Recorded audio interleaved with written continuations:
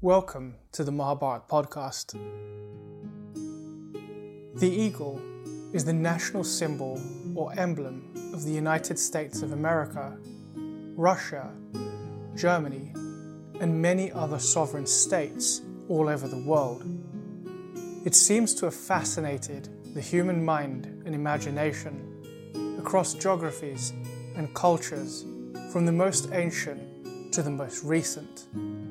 Perhaps the root cause of this intrigue lies in the eagle's natural ability to fly, combined with the magnificence and beauty of its form. From Frank Sinatra in 1964, with Fly to the Moon, to Seal in the 1990s, who sang Fly Like an Eagle, the bird seems to consolidate in the human mind desirable attributes that span from strength to grace. In the ancient Greek classics, the eternal companion of Zeus, king of the Olympian gods, was an eagle called Aetos Dios, meaning the divine eagle, and it was he who carried Zeus's thunderbolts. Eagles, for the Greeks, represented strength and victory, and featured in their art, stories, and military standards. Eagle in Latin is aquile, and in Rome became the prominent symbol of the Roman Empire, featuring on legionary standards and seals and coinage. For the Romans, the eagle represented strength, valor, and dominance. In Native American culture, the eagle has symbolized courage, wisdom, and spiritual connection. Southeast Asia, which has a strong nexus to Vedic culture, it is not only the eagle, but specifically the eagle carrier of Vishnu, called Garuda, that features very visibly in those nations to this day. After India, China, and the United States of America, Indonesia, with almost 250 million people, is the fourth most populous country in the world. Garuda Panchashila is a golden eagle symbolizing the 5 core tenets of the Indonesian state, and this symbol today adorns the national emblem. The national airline, founded in 1949 and flying around 15 million people a year to this day, is named Garuda Airlines. Garuda Vishnu Kencana, the cultural park in Bali, has Garuda 75 meters tall and 4,000 tons heavy, a deity that was one of the key attractions for the G20 leaders, hosting their welcome meeting when Indonesia held the presidency of the G20 in 2022. Outside of Southeast Asia, in Taiwan, Garuda is depicted on the Air Force emblem and reflects traditional Chinese beliefs relating to the mentions of Garuda in Buddhism.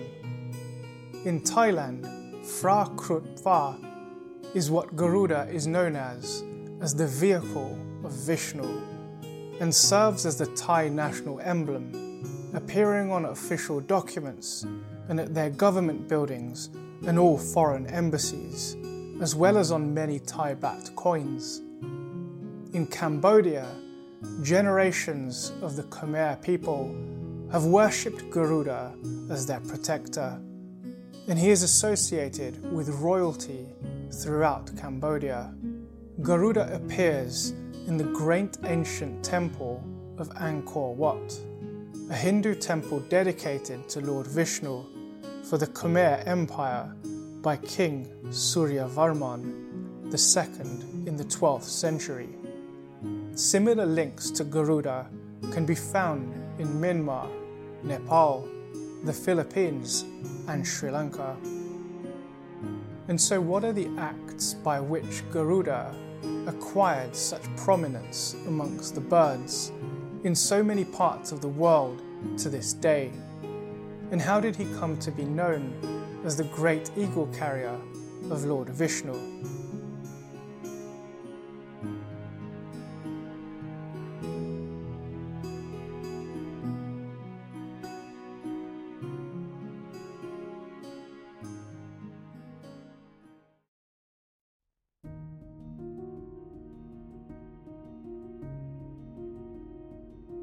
With his mind fixed upon his object to liberate his mother Vinata from the unfortunate gamble that had led to her becoming a slave of her sister Kadru, Garuda ascended high into the skies, with his piercing beak leading his huge and fire-like effulgent body effortlessly through each blanket of clouds.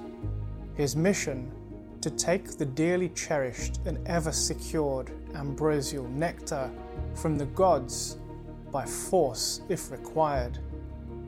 In preparation for his mission, to ensure that he was well nourished, Garuda, after having discovered his enormous appetite, had, on the advice of his father Kashyap Muni, feasted on the Nishada tribe, almost making them extinct. Having still not been satisfied, Garuda had sought out and seized the fighting elephant and tortoise, who were two brothers in their previous lives, ever sworn to arguing with one another over their mutual wealth, and later condemned to death by the father of Garuda, Kashyap Muni, for not cooperating better as brothers. As the huge shadow of Garuda approached Amarvati, the city of immortals, the kingdom of Indra, also known as Svargaloka, various mysterious and dark omens had begun to appear.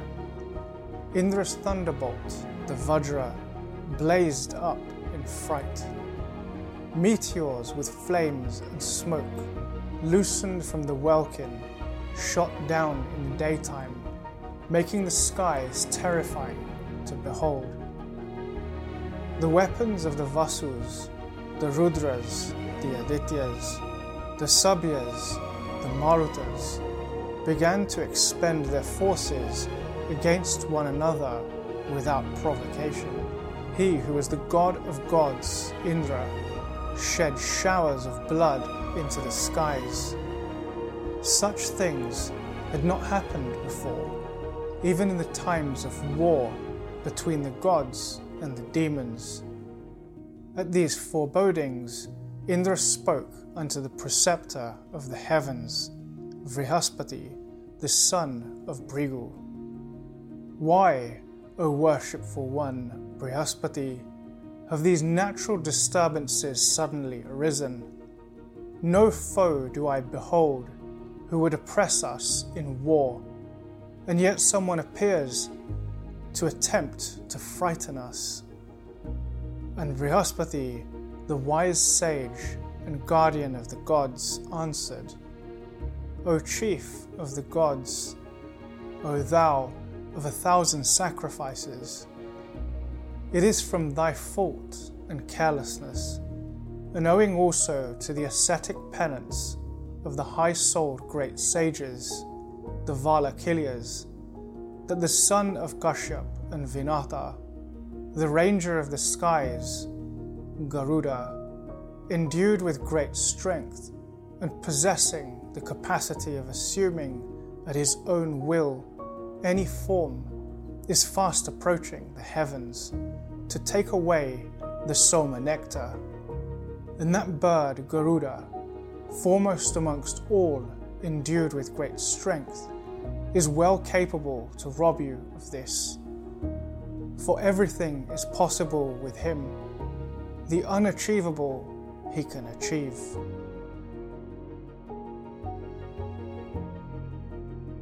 Indra, having heard these words, then spoke unto those comrades of his who guarded the nectar.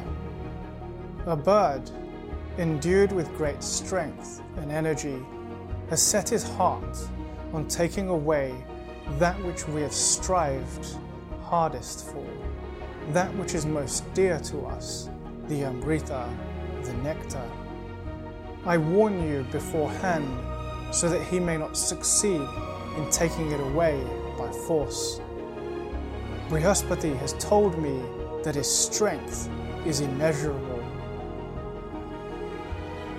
And the gods, hearing of this, became alarmed and invoked their plans should they come under threat.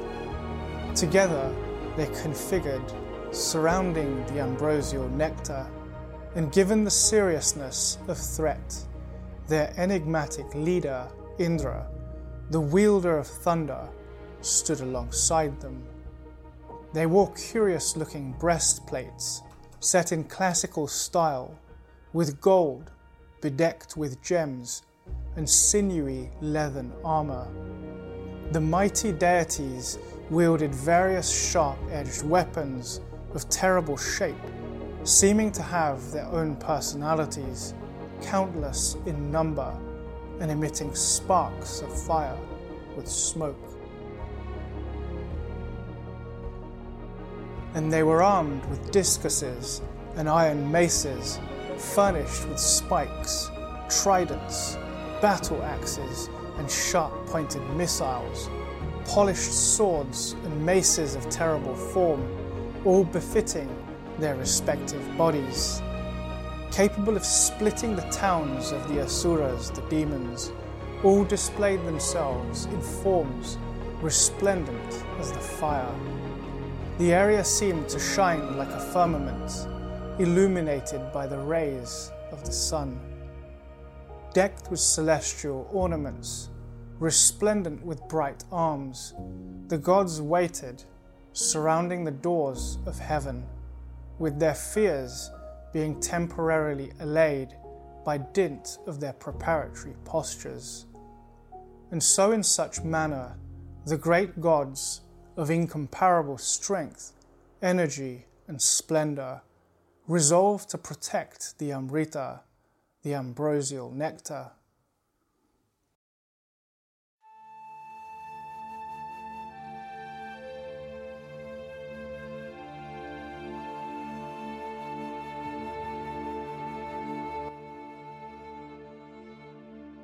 The sage Shonaka, of inquisitive nature, having in his mind a network of questions, being triggered by these acts of Garuda in approaching the heavens, inquired of Suta Goswami, "O son of Suta, what was Indra's fault that Garuda was approaching in this way?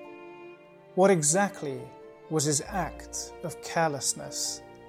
And how was Garuda born in consequence of the ascetic penances of those Valakirya sages who were found hanging upside down on a tree? Why also did the sage Kashyap, a Brahmana, have the lord of birds for a son? Why too was he invincible, unslayable amongst all creatures?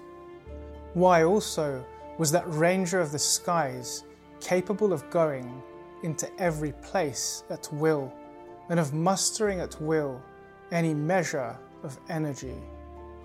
If these are described in the Puranas, I should like to hear them, O Suta."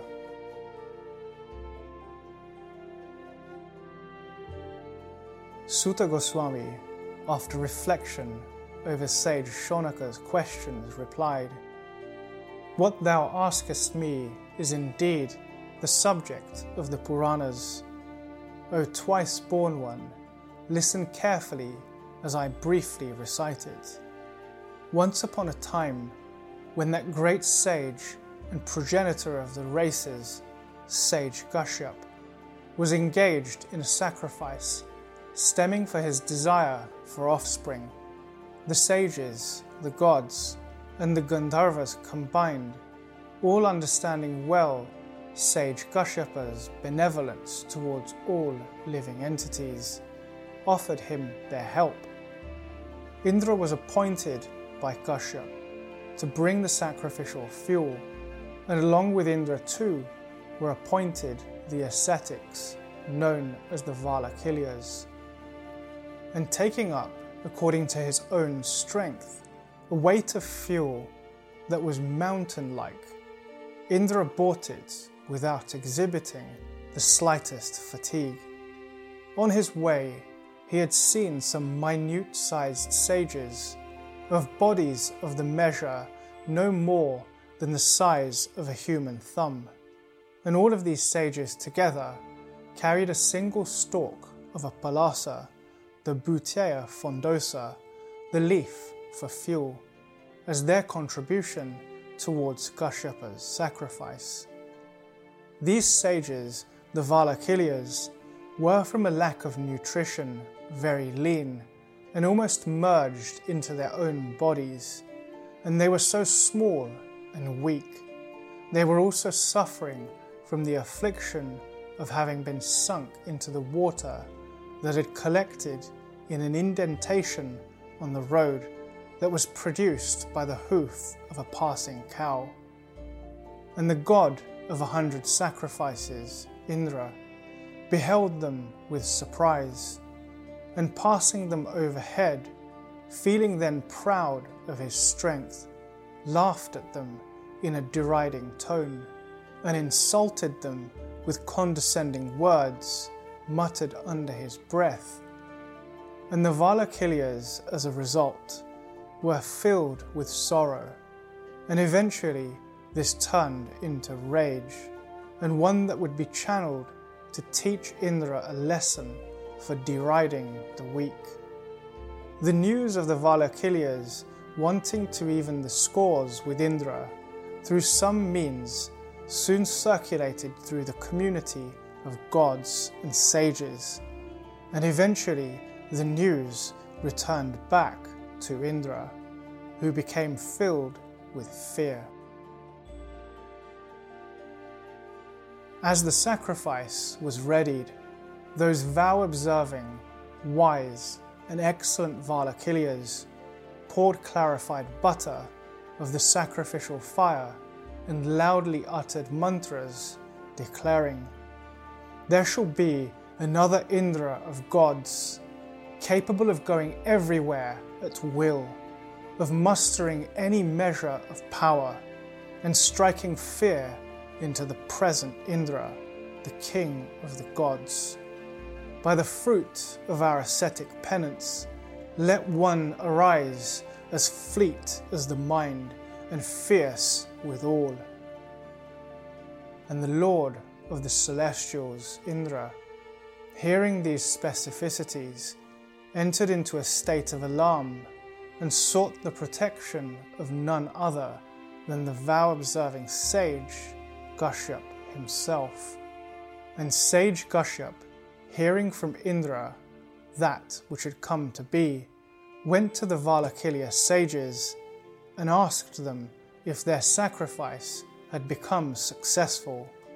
The truth-speaking Valakilya sages replied to Indra, "Let it be as thou sayest," to which the sage Kashyap replied, "By the word of a Brahmin, this Indra hath been made the lord of 3 worlds. However, ye ascetics, O Valakilyas, ye are at the same time striving to create yet another Indra. Yea, excellent ones, it behoveth thee not to falsify the words of Brahma. Let not, though, this purpose, for accomplishing which ye are striving, be rendered futile also. So let there spring an Indra, a lord of winged creatures, endued with excess of strength. This being should be favourable to the gods and yourselves both. Be gracious unto Indra, who is a supplicant before you, and in this way satisfy both considerations and desires. And the Valakilya sages, thus addressed by sage Kashyap, offered reverence to that first of sages and then spoke. O Prajapati Kashyap, this sacrifice of us all is for an Indra, but indeed this sacrifice hath also been meant for a son being born unto thee. So let this task now be left to thee, and in this matter do whatsoever thou seest to be good and proper, O dear and wise sage Kashyap. Meanwhile under the heavens, in the realm of the humans, moved also by the desire to give birth to offspring, the noble daughter of Daksh, the vow-observing, amiable and fortunate Vinata, her ascetic penances being complete, having purified herself with a bath in the season when connubial companionship may prove fruitful, approached her husband and lord, sage Kashyap. And Kashyap said to his wife Vinata, My dear and respected Vinata, the sacrifice commenced by me hath borne fruit. What hath been desired by thee shall come to pass. 2 heroic sons shall be born to thee, who shall be the lords of the 3 worlds. By the penances of the great Valakilya sages, and by virtue of the desire with which I commenced this sacrifice, those sons shall be of exceedingly good fortune, and will be worshipped by all. After declaring so, Kashyap said to Vinata, Bear thou these auspicious seeds with great care. The 2 will be the lords of all winged creatures. Those heroic rangers of the skies will also be capable of assuming any form at their will.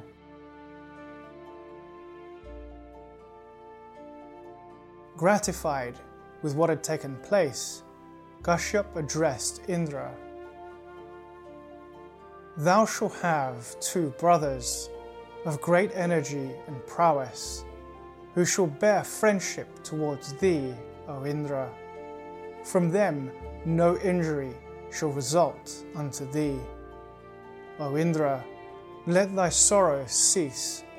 Thou shalt continue as the lord of all.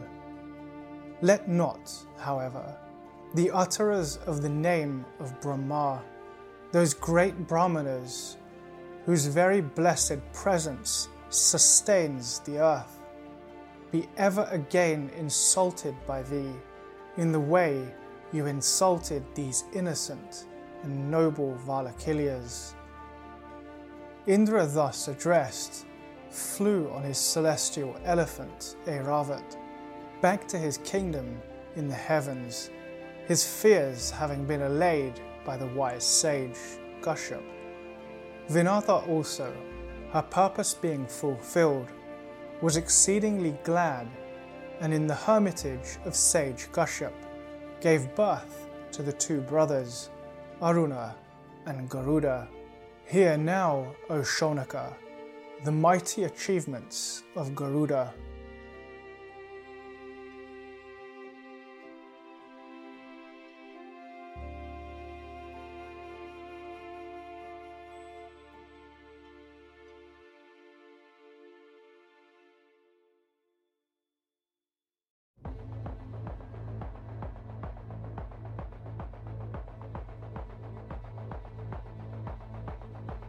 O foremost of Brahmanas, Shonaka, with the assembly of gods having prepared for a battle to guard the nectar that was most precious to them, Garuda, the king of birds, approached the gates of the heavens. With Garuda entering the fray, the gods, beholding him of excessive strength, began to quake with fear that gripped them from within their depths. Becoming like puppets of bewilderment and anxiety, they began to strike one another with their own weapons, making the world dark with the dust raised by the hurricanes caused by Garuda's wings. He overwhelmed the celestials and swooned away. The immortals guarding the nectar, blinded by the sheer quantity of dust, could no longer see anything that was before them. Then that god, Indra, the one of 1,000 eyes, commanded the god of wind, Vayu, "Dispel thou this shower of dust created by this most powerful being, O Maruta. This is indeed your task." In obedience to Indra, the mighty Vayu drove away the dust storms, and when that darkness had disappeared, the celestials all together attacked again the mighty Garuda. Being attacked, Garuda roared like the great cloud that appeareth in the sky at the end of an age, frightening every creature in the welkin. That king of birds, of great energy, the slayer of hostile heroes, rose up into the sky with 2 flaps of his enormous wings. The wise celestials, with Indra amongst them, saw Garuda fly overhead, creating a huge shadow over the ground that he flew over. Garuda then ravaged the gods again from all sides, coming down with a tremendous speed and fighting ferociously without wavering his intensity of attack for even a moment. Blood began to flow copiously from the bodies of the countless gods, mangled by the talons and the beak of the great eagle.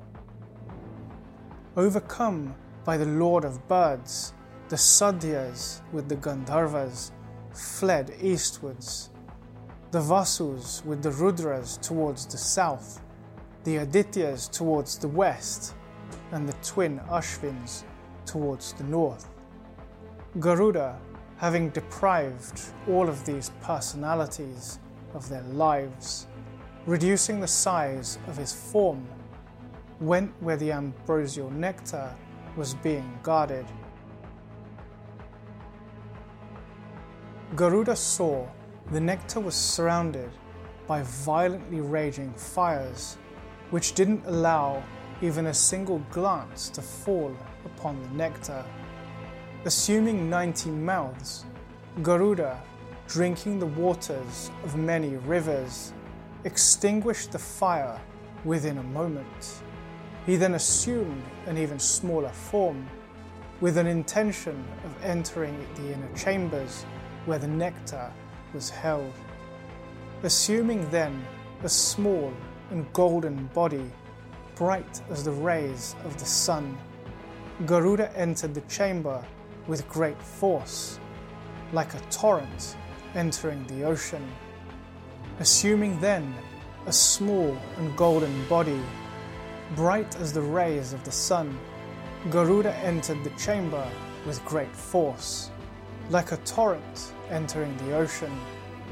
And looking around, he saw placed near the nectar a wheel of steel, keen-edged and sharp as the razor, revolving incessantly. That fierce instrument, of the splendor of the blazing sun and of terrible form, had been devised by the gods for cutting into pieces any thief of the prized nectar. Seeing a passage through it, Garuda stopped there for a moment, and diminishing his body, in an instant he passed through the spokes of the wheel. Then appeared 2 great snakes, with the effulgence of blazing fire, and tongues bright as the lightning flash, with mouths emitting fire and eyes burning in anger. He who may have been seen by them would be instantly reduced into ashes.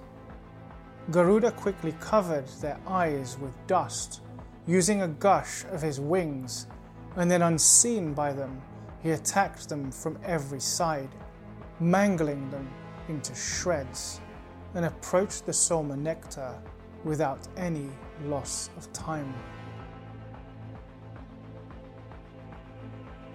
Taking up the nectar in his bloodied talons, Garuda took flight upwards, breaking into pieces with his beak the machine that had surrounded it.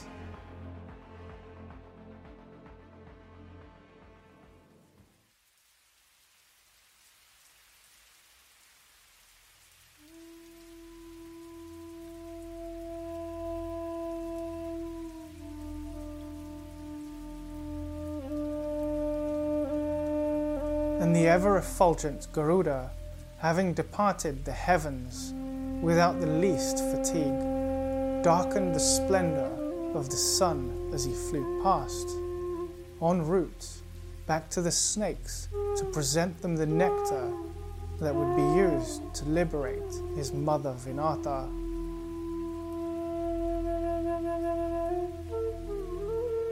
Charting through the skies, Garuda saw in the distance a huge shining ball of effulgence.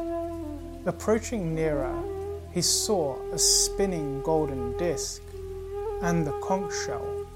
It was none other than the Supreme Personality of Godhead, Lord Vishnu. Vishnu, also known as Narayan, or one of the ocean, was gratified with Garuda, especially with his act of selflessness and great magnanimity towards his dear mother, Vinata.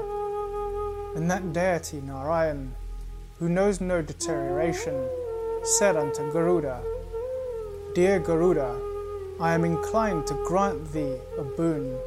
Ask of me thy wish." The ranger of the skies, being fond of being at heights, thereupon replied to Lord Vishnu, "I would like to stay above thee. I should like to be immortal and free from all disease, and all without drinking this nectar." And Vishnu replied to the son of Vinata, "Be it so." Garuda, receiving those boons granted by Lord Vishnu, said again, "I should also like to grant thee a boon, my lord. Therefore, let thou, the possessor of the 6 attributes, ask me." Vishnu then asked the mighty Garuda to become his carrier, to which Garuda most gladly obliged. And Vishnu, to satisfy Garuda's boon, also put Garuda in the form of an emblem on the flagstaff of his own car, saying, "Even thus thou shalt also stay above me, dear Garuda." And the ranger of the skies, of great speed, replied, "Be this so." After this, one of the names of Vishnu is Garudadvaja, meaning one with Garuda on his flagstaff. Garuda then swiftly wended on his way, so even to mock the wind with his speed. And while that foremost of rangers of the sky, that first of winged creatures, was coursing through the air after wresting the celestial nectar for the liberation of his mother, Indra, being unable to tolerate the taking of it by force, hurled at Garuda his great thunderbolt, the Vajra. Flying through the air, that thunderbolt struck the wing of Garuda, and Garuda, feeling something on his wing, turned around to see what it was, and indeed who had thrown it. Seeing Indra, Garuda, in amusement, said the following words in a sweet tone: "I shall respect the sage Dadichi, of whose bone the Vajra has been made. I should also respect the Vajra, and also thee of 1,000 sacrifices. And so I cast this single feather of mine to represent the effect of thy weapon. In all honesty, though, struck with thy thunderbolt, I have felt not the slightest pain. Having said this, the king of birds, Garuda, cast a single feather of his, and all creatures became exceedingly glad, beholding that excellent feather of Garuda so cast off. Seeing that the feather was exceedingly beautiful, they said, "Let this bird be called Suparna, one having fair feathers." And Indra, of 1,000 eyes, witnessing this wonderful incident, knew that the bird was a very strong and powerful being, and addressed him thus: "O best of birds, I desire to know the limit of thy great strength. I also desire eternal friendship with thee." Garuda replied, "O Indra, indeed let there be friendship between thee and me, as thou desire. My strength, thou know, is hard to bear. O thou of 1,000 sacrifices, the good never approve of speaking highly of their own strength, nor do they speak of their own merits. But being made a friend and asked by thee, I will answer thee. Although self-praise without reason is ever improper, I can bear on a single feather of mine, O Indra, this earth with her mountains and forests, and with the waters of the ocean, and with thee also stationed thereon. Know thou, my strength is such that I can bear, without fatigue, even all of the worlds together, with their immobile and mobile objects." And after Garuda, of great courage, had thus spoken, Indra replied, "It is as thou sayest. Everything is possible in thee, except now my sincere and hearty friendship. And if thou hast no concern with the Soma nectar, return it to me. Those to whom thou would give it would always oppose us." And Garuda answered, "There is a certain reason for which the Soma nectar is being carried by me. I shall not give the Soma nectar to anyone for drink. But O thou of 1,000 eyes, after I have placed it down, thou, O Lord of the heavens, can then, taking it up, instantly bring it away." Indra replied, "O oviparous one, I am highly gratified with your words. O best of all rangers of the skies, accept from me any boon that thou may desire." And Garuda, recollecting the sons of Kadru, and remembering also the bondage of his mother, Vinata, caused by an act of deception, said, "Although I have power over all creatures, yet I shall do your bidding. Let, O Sakra, Indra, the mighty snakes become my food." The slayer of the Danavas, Indra, said, "Be it so." Indra then went to Vishnu, Narayan, the Lord of Lords, and the latter sanctioned everything that had been spoken by Garuda. The illustrious Indra then said unto Garuda, "I shall bring away the Soma nectar when thou place it on the ground." And having said so, Indra bade farewell to his friend Garuda, and the bird of fair feathers then went to the presence of his mother Vinata with great speed. And Garuda, in joy, spoke unto all of the snakes, "Here have I bought the celestial nectar, the Amrita. Let me place it on some kusa grass. O ye snakes, sitting here, drink of it after ye has performed your ablutions and religious rites. As said by you, let my mother, Vinata, from this day be free, for I have accomplished your bidding. The snakes, having said unto Garuda, be it so, went to perform their ablutions. Meanwhile, Indra, taking up the Amrita, vended back to the heavens. Returning from their ablutions, the snakes saw that the bed of kusha grass, whereon the Amrita had been placed, was empty. The Amrita itself having been taken away by a counteract of deception.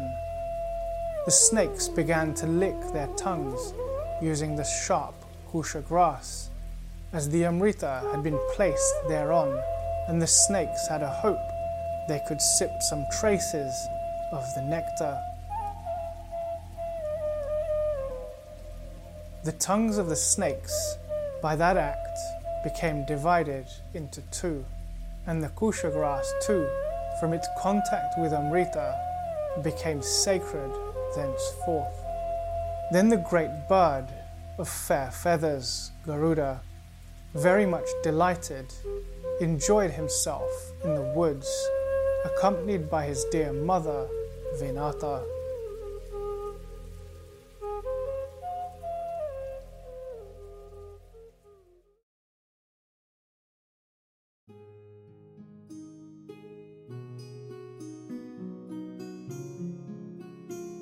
What can we take away from the stories and character of Garuda that has led to his being highly revered in so many parts of the world?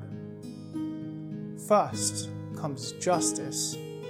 Garuda, from his childhood, had an eye for what was just and what was unjust, and through his journey continued to keep sight of this most important consideration of justice or fairness, beginning with the unjust slavery of his mother, Vinata. Once obtaining the details of this affair, Garuda became fixed on executing practical solutions without any delay. Second is the capability to stand his ground. Garuda was highly capable and bold a personality, always standing his ground, whether in the face of his stepbrothers, the thousands of snakes, or Indra, the king of gods.